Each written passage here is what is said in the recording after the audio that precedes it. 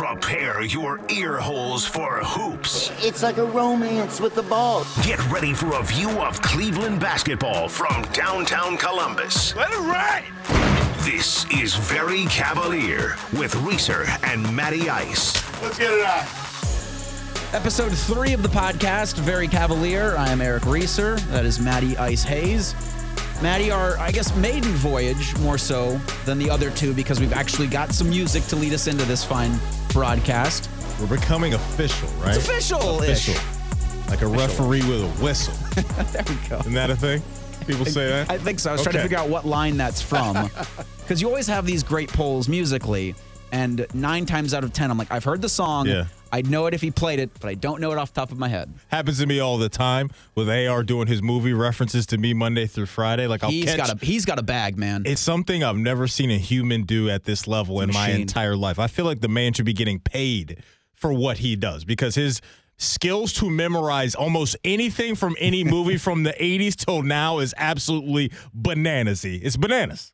Speaking of bananas, your Cleveland Cavaliers. Come on, man. Talk to me. 6-1 and sitting second in the Eastern Conference after Wednesday night's 114-113 win over the Boston Celtics. The second overtime win over the Seas in about a week. Yeah. And, Matty, we were talking before we hit the record button that I don't know if in the NBA there is a better feeling than beating the Boston Celtics. Feels phenomenal when you can take down a historically rich franchise, right? A franchise just from Red Auerbach all the way up until now has done a whole bunch of winning, but they're easy to hate. They're easy to hate. Very easy. Don't like their fan base at all. Some of their players I like, but for the majority of my life watching the NBA, have not been a fan of the Boston Celtics. And we've seen in less than a week, our Cleveland Cavaliers gut out 2 very impressive dubs versus the reigning Eastern Conference champions. You go into their building, then they come to your building. In both games, you got to play some extra basketball, and this young team had to earn it. 1 game without Darius Garland, 1 game with Darius Garland, and the result is still the same. What's unfolding in front of our eyes is a legit contender in the Eastern Conference. That's exactly what I'm looking at and what my eyes have seen. I don't think there's going to be a fall off. I don't think this is just a flash in the pan. Ooh. I think for the remainder of the season, this Cleveland Cavaliers team will be a top 3 seed in the Eastern Conference. I'm believing it. You're talking spicy, and I'm here for it. And this was the Cavaliers team that I thought we would see kind of closer to December, closer to the end of December. I mean, I know November's calendaristically, that's a word I'm making up. It works. Close to December, but I thought this would be kind of the team that you would start to see in December and then start to come out in January. And right before the All-Star break, start hitting your strikes. That's kind of the barometer I use with success in the NBA is how is this team looking before and after the All-Star break? Because we saw it from this Cavaliers team last year. Yeah. Going into the All-Star break, coming into the All-Star break, different teams. The Cavaliers with injuries fell apart in that back half. And yeah, you said it with the game on Friday night, beating the Celtics in Boston is better than beating the Celtics at home. Of course. Completely agree. But the Darius Garland effect on this team, you saw right out of the gate this past Wednesday night. And I reference Wednesday night because if some people are listening to this podcast on a Friday and Friday night's the game in Detroit, we'll get to that in a sec. But just right away, Darius Garland makes presence felt. Yeah, it's just so much that the dude brings to the floor. And what I love about having DG and Spida is that you have 2 very, very good playmakers, right? When we saw Donovan Mitchell have to step up without Darius Garland, he really got into his point guard bag a lot. And he was still doing a lot offensively with filling it up as well, but he was doing a great job of moving the ball around, getting the ball to the shooters in the corner, whether it's Dean Wade, whether it's Kevin Love, whether it's Karis LeVert. I thought Donovan Mitchell did an amazing job of that when DG was down. But once we saw DG come back yesterday, not only was he filling it up, giving you 29 points, which is something that, we should be expecting from him. Maybe not 30 every single game, but I think he'll be in that 20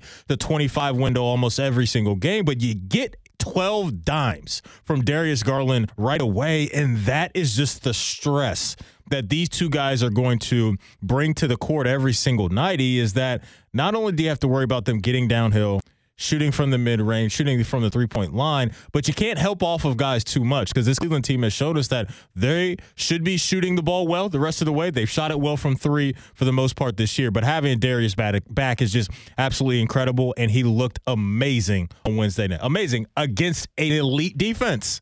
The Boston Celtics are an elite defense. Same guys we saw last year. The majority of them are back right now, minus a guy in Robert Williams, which is a real blow for them. But that's still an elite defensive team that the Cavs got 2 dubs over.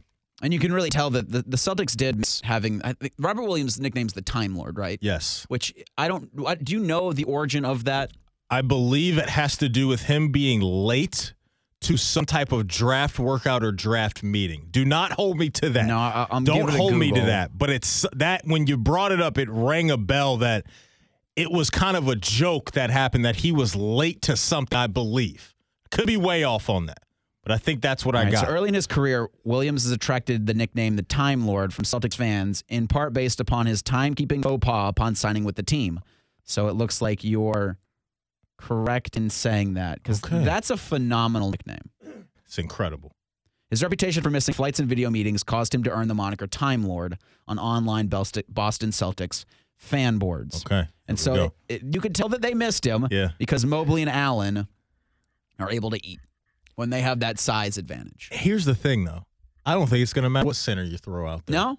I don't, because when you can forecast a game like Philadelphia, right, you got to worry about one guy in Joel Embiid. Yep. Well, the Cavs have 2 of those guys, and that's why you and I coming into the season, when everybody was talking about Donovan Mitchell and Darius Garland in the backcourt and the lack of defense that you'll probably get from those guys, wasn't overly concerned about it just because of what's behind them. So whether it's Evan Mobley taking a one-on-one challenge, you still got Jared Allen still protecting the rim and grabbing those extra rebounds. I just think the duo with what those guys bring on both ends of the floor, but mainly defensively, the protection of the rim and cleaning up the rim and grabbing rebounds, like I just don't see a front court anywhere that's going to be able to really stress out Evan and Jared, on any given night. I just think the Cavs have a chance, honestly. And this may be spicier than what I've said already. But it's very reactionary because coming off of what we saw last night against the defending Eastern Conference champions. Very true. So I am not going to apologize on behalf of this podcast for us feeling ourselves a little bit. But I honestly believe this because, look, we saw this group of guys have success last year. So this isn't a flash in the pan. This has happened before. Correct. Right, there is precedent here for what's going on. We've seen this they already. Added Donovan Mitchell. They can have any given night the best backcourt and the best front court in the association. Not in the Eastern Conference, in the association. Find me a better backcourt, front court group of 4, if you will, in the NBA. I can't find it. I can't find it anywhere. Yeah, I can't find any lies in your statement. And that's what we're looking at. So you're right to bring up maybe there's some emotion baked into this, but even when you zoom out from the emotion. We're allowed to do that, by the way. Correct. Just so anybody's not clear on this. Like, outside of Woj and Shams, and even those 2 guys, I will accept. Be a fan. Yeah, man. Who cares? Flex your chest a little bit. Yeah. But those 4, I think, just present so much elite basketball, and they present different styles of play, too. So however you want it, you can get it playing the Cavs. I also loved in situations where you needed other guys to step up. You had Dean Wade playing well. You got Kevin Love coming in when there's seconds left on the clock, and you need a guy that can be trusted in any situation. Bickerstaff's got that to rely upon. I go back to Jared Allen real quick because there was and I can't find the exact time it happened, but this was late, when he draws a charge on Marcus Smart. Yep. And I watched the ESPN national broadcast of this, and Jeff Van Gundy was kind of trying to talk through how that was a bad foul on Allen because as a veteran or as a older guy in the league, I'll use air quotes because he's 25, he needs to have better composure than that.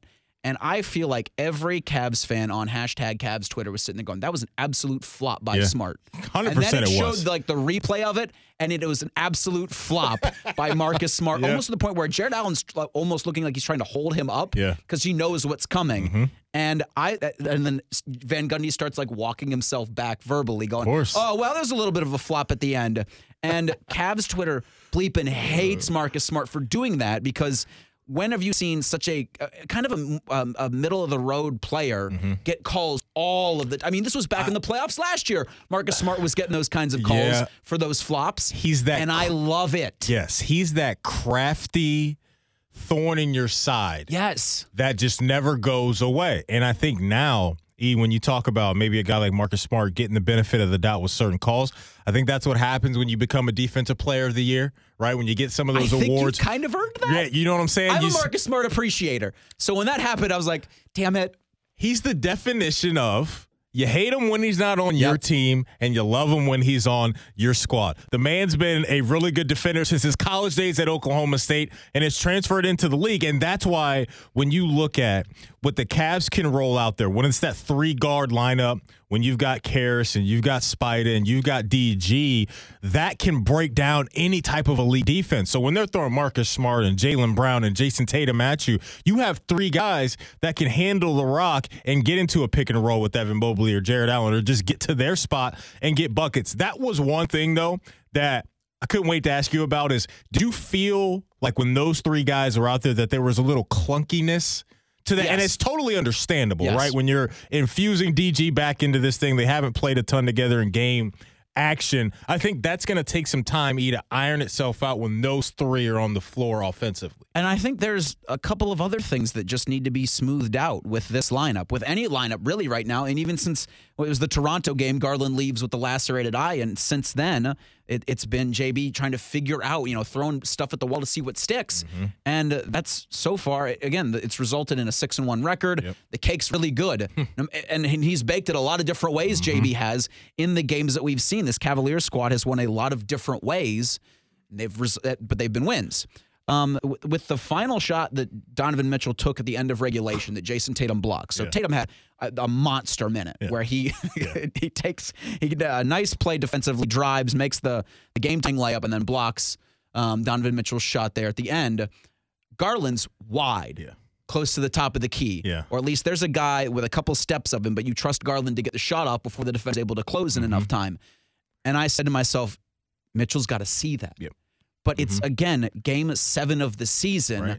I have no doubt in my mind that once we start getting to March, April, May, he's going to see that when that's there. 100%, man. He absolutely will. And look, he hit some key baskets down the stretch of that game on Wednesday night. You're right, though, Zeb. You're coming out of that timeout and you're working that inbounds play. You did see DG slip to the top. He was there. And he probably would have knocked for that me was down. Like, don't get it! I know. And those are the things that they have to figure out, and that chemistry and just knowing where each other is on the floor. But that's credit to a guy that you mentioned in Jason Tatum, who's an all-world player. Yes. I mean, this is a guy that I don't think anybody's going to be surprised if he wins an MVP in his career. He's played like it. Absolutely. He's got that finals experience now, so the ceiling is the roof with that guy. And honestly, I think we got away with one because I thought J.A. fouled Jason Tatum on that dunk, right? Yes. After that timeout. It looked like there was some body there. Contact. So we got away with one there, but still, those are just the finite things that they have to work through along the way, or just those little in-game scenarios of just knowing, hey, when guys collapse on me, I got so many weapons around me, just give it up. I love that you come into the game as one of the best three-point shooting teams through a handful of games so far. You leave this game with a win, and you shot 28% from 3. Yeah, there were a lot of shots there. I'm like, this is a lot of good looks, a lot of open looks. A lot of times you're like, okay, I'm good with you taking that shot. Yeah. Things just didn't fall. They weren't falling. And still. They weren't falling. And I think that is the sign of a really good team, is that when you have different ways to win, right? When you cannot just have, hey, when we take away, if we get our one weapon took away from us, what do? This is a team that can go inside, team that can kill you with the pick and roll. You got 3 guards that can score at every single level on the court. There's so much to like here, man. There's so much to like with the wine and gold right now. The OT oop to Donovan Mitchell from Jared Allen. Did you? I live in an apartment building, so I do have people that are within the vicinity of my voice when I'm like loud. Mm-hmm. I must have woken a lot of them up last night. There was definitely a Tom Brady LFG going down from your boy in that moment, because it's just the execution, right?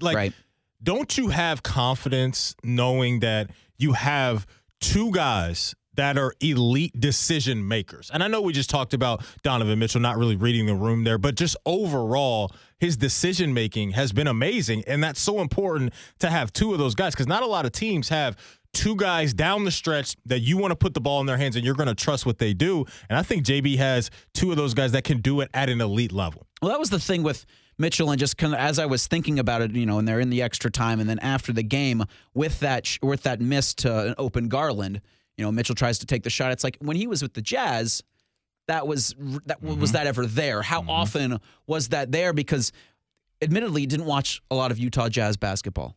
Saw them when they came east. Yeah. Saw them for primetime games. Knew who Donovan Mitchell was. Knew that he was the phenomenal scorer, the guy that can drive to the basket, that can play just outside of his mind at times. Yeah. But was always going to be in the position to, if you needed a shot, I'm taking that shot. Now that's not the case.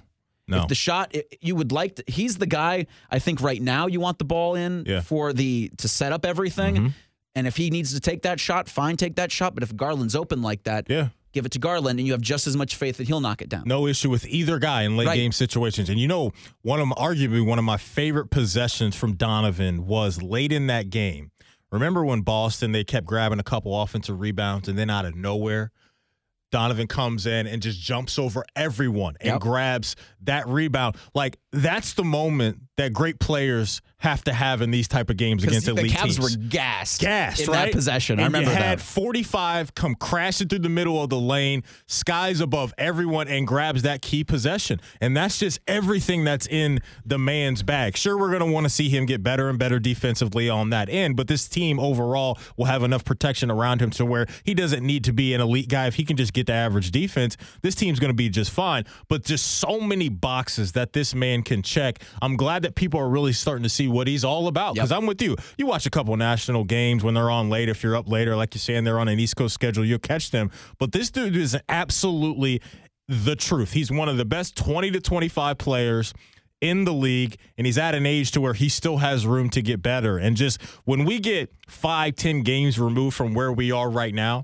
and he and DG start to really figure each other out on the floor, the sky's going to be absolutely the limit with this team. It's just all about health, the way it was last year. If they stay healthy, they absolutely are going to be an elite force in this Eastern Conference. And that's what kind of we'll grow to next, is the upcoming road trip. You guys want to play some twos? You know what? Actually, we're kind of in the middle of a conversation. This is Very Cavalier with Reeser and Matty Ice.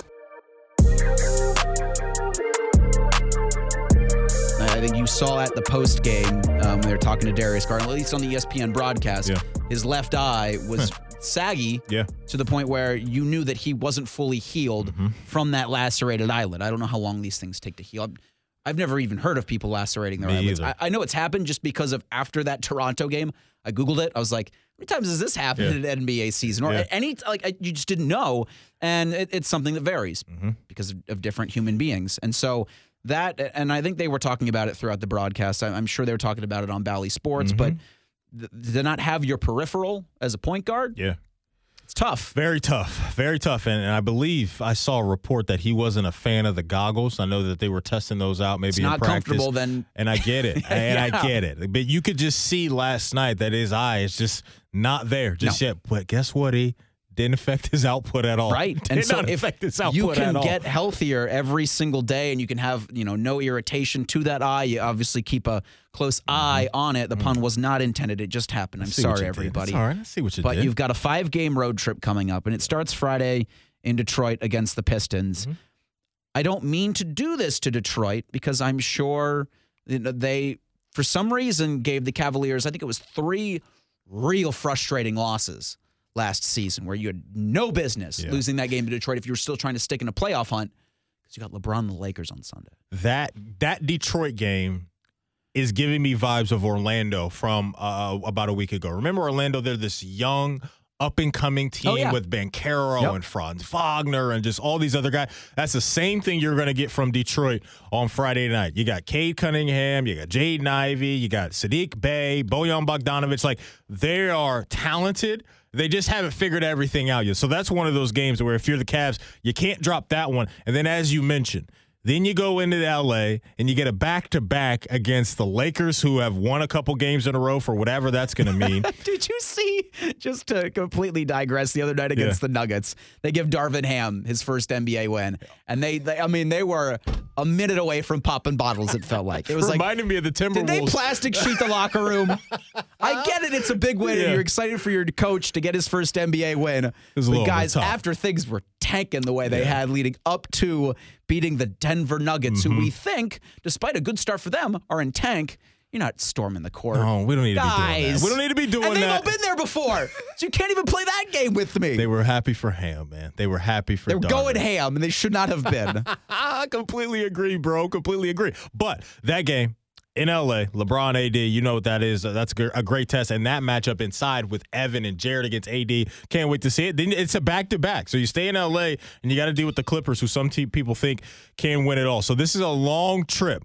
This next 5 to 6 games, as you mentioned. I believe Golden State is in there as well. So they won't be back for a while, I believe, until the 13th of November, and I think that game's against Minnesota. So, yeah, this right here is one of those measuring stick trips, right, where you're going against a team in the Eastern Conference that's young and up and coming. Then you're going to L.A. to deal with some superstar power coming from both teams, and I think they're just going to handle it well. The 2 games against Boston, I believe, are going to go a long way for this year's team. Yes. Just to early on in the season have that mental confidence that we can hang with and we can beat some of the elite teams in our conference. That's going to be really, really big for this team, in my opinion. Just 2 things real quick about last night's Wednesday night's Boston-Cleveland game. For the Cavaliers, Dean Wade should not be guarding Jason Tatum. I get completely situations agree. that's going to happen, but I get Mobley on him if he could. Yes, but that's the give and take JB has to play, right? When you talk about it's so difficult, but I'm watching Tatum drive to the court and I'm like, yeah, maybe Dean Wade shouldn't be the guy there. I listen, I hear you on that. I hear you on that, but that's the give and take you give, right? Because if you go out with Okoro, that can possibly limit you offensively with your spacing, but Dean does the flip side of that with where offensively he opens things up and defensively you may be giving up a little bit more. So that puts JB in a bit of a difficult spot. But look, Dean's been fine, man, for the most part this year. Dean's been really good, I think. Right? Especially when you have guys like Jared Allen out there and Evan, guys that really aren't floor spacers. You want a 3 or 4 attached to those guys to space the floor just a little bit. But all of those guys that have come off the bench, you've seen some good stuff from so far, whether it's Jetty or K Love or Dean Wade. Like these guys, I think are going to be consistent role players, and that's what you need if you believe that you're going to be a contender. But last night's starting 5, that's the team. That's the squad. That's the squad there. I was way off on my Okoro prediction coming into the season. He's been very disappointing up to this point, and LeVert's acquitted himself really well in that Boston game. I think he had 41. LeVert had a lot of shots last night. I think he was only 3 for 7 from the 3, but he got a lot of looks that I was totally okay with. Yeah, man. That's been the biggest thing. The more of an NBA fan I've become is when they miss shots, you don't get frustrated because you're okay with the look. Yeah, man. And we've seen from him, you know, when Darius was down for a little bit of time, that he was also contributing too with moving the ball around and getting guys in good position, while offensively he was doing his thing as well. So look, like we talked about off the top, when you have 3 guys like this that can really distribute the basketball and get your offense set up, it's really going to be tough. It reminded me so much, remember a couple years ago when Chris Paul was still in Oklahoma City? Yeah. And they were trying to tank, and he just wouldn't let them because they were so good. Well, they had Shai Gilgeous-Alexander and Chris Paul, and they had Dennis Schroeder, and that was a 3-guard lineup that just gave teams hell every single night. And I think that's what we're going to be looking at with this year's team. It's a weird, well, not a weird way, it's a different way to go about it, but I think this team can still have some success all year long with those 3 guys. Also, just real quick about the Cavaliers win. The second quarter, I think, was I don't have the numbers in front of me exactly how bad it was for them shooting. I know they scored 15 points and the Celtics got 29. Yeah.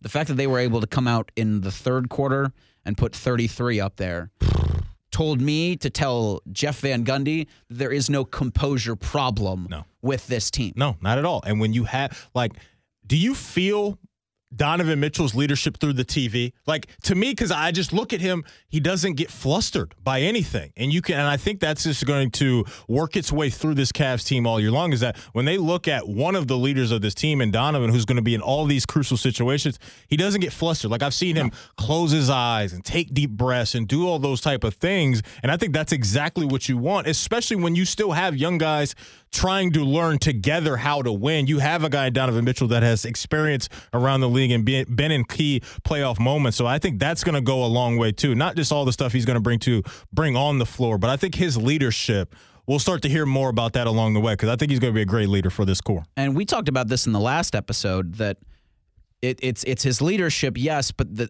rest of the team has bought into him being the dude, even that Garland was out. Now Garland, back for the Celtics game the other night, but the team has this is the guy, and we're going to rally around this. And you know what I love, too, is that the team, to me, it feels like they genuinely like each other. Yep. And you can tell a lot. When you watch NBA games around the league, when dudes are making buckets, when the bench is doing golf claps, or when you watch a team like the Cavs, and the Cavs look like they're doing a dance-off right in their corner over there, they genuinely like each other, care about each other, and that goes a long way because that's what you heard a lot about coming out of the Memphis Grizzlies locker room the last couple of years. There's Ja Morant and all these guys, they hang out off the floor, and it's a genuine thing that they have going on, and that's the same vibes I'm getting from this Cavs team is that you just always are curious that when you add a guy like Donovan Mitchell, is there going to be jealousy? Is there going to be guys complaining about shots and just all those type of things? It's early, but I don't think we're getting that at all with this young team. I think everybody understands their role and everybody has the team goal in mind, and I really believe this team should feel that they can do a lot of damage in this conference this year. So the one thing I did want to get your thoughts on just before we wrap this, because of course, beating the Celtics is the most wonderful thing and a very nice early Christmas gift. But the Brooklyn Nets, 2-6 right now. Earlier this week, they mutually parted ways with Steve Nash. I don't know what the hell that means. I'm pretty sure he got fired because Woj reported fire. I think Shams was one of the two said firing. The other one said parting ways. Yeah. Nets front office said parting ways. It's been a hell of a couple weeks for the Brooklyn Nets organization. Yeah, man. I'm not going to get into Kyrie being an idiot because Kyrie's an idiot. Yes. But the report out of Brooklyn had them not if, but when they're going to make it official with Ime Udoka. Yeah. Listen, I'm not surprised. Nothing that happens with Kevin Durant, Kyrie Irving surprises me anymore. We knew throughout the summer KD didn't want Steve Nash. He laid out an ultimatum. GM, coach, or me, pick one. Yep. And they somehow, some way figured it out. Kyrie signed the extension, and it's been nothing but an abject failure this entire run since Kevin Durant and Kyrie Irving signed contracts to become, a Brooklyn Net. On the flip side of that, they got an elite coach now. I was reading a quote from Marcus Smart before yesterday's game in a Boston newspaper. He was saying they're upset about this. They love him. They love Ime loved Udoka, him in Boston. and rightfully so. So you got Ime Udoka, who was on the Brooklyn Nets staff before he went over to Boston, so he's familiar with KD. He's familiar with Kyrie. It's just, it's always something with these dudes, and you just can't trust them off the floor. You can't trust their decision-making to put a good team together or find a head coach. We knew this was going to fail right away. When the minute Steve Nash got hired, Kevin Durant and Kyrie said, this is a collective effort. We don't need one head coach.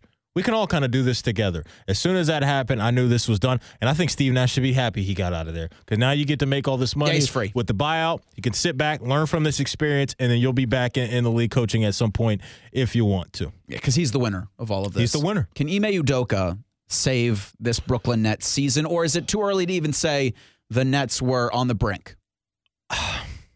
What's giving me pause is not KD and Kyrie on the floor.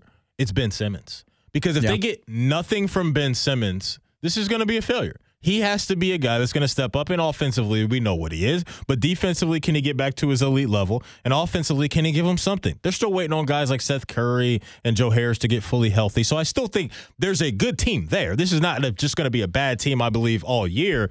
But if they ain't stopping anybody, then Ime Udoka can do all the yelling and screaming he wants. There's still a terrible defense. Ain't going to matter. It's not going to matter. And that's been their identity since KD and Kyrie got to Brooklyn. So they did win out in getting a young and an up-and-coming and elite head coach in Ime Udoka. But I don't know if it's going to really translate into what we saw from Boston because they just don't have that personnel. Ime Udoka had guys in Boston that were elite at doing everything. Yes, that could do it all. They don't have that in Brooklyn. So I just don't think the head coaching change is going to change much in BK. Because even a Jason Tatum, Jaylen Brown duo, give me that over Kyrie and KD at this point. Yes, because 5 years ago, right, you'd have put me in a loony bin for saying something no doubt like about that. it. Now, give me JB and JT. Very comfortable saying those two players because Jaylen Brown led the Celtics in scoring last night. Tatum was, of course, most nights when they need a guy, it's going to be Jason Tatum on that. But unfortunately, they go back to Boston with a gigantic L. That's right. The Cleveland Cavaliers take it in overtime again. Like we said, they're 6-1, 6 and fun,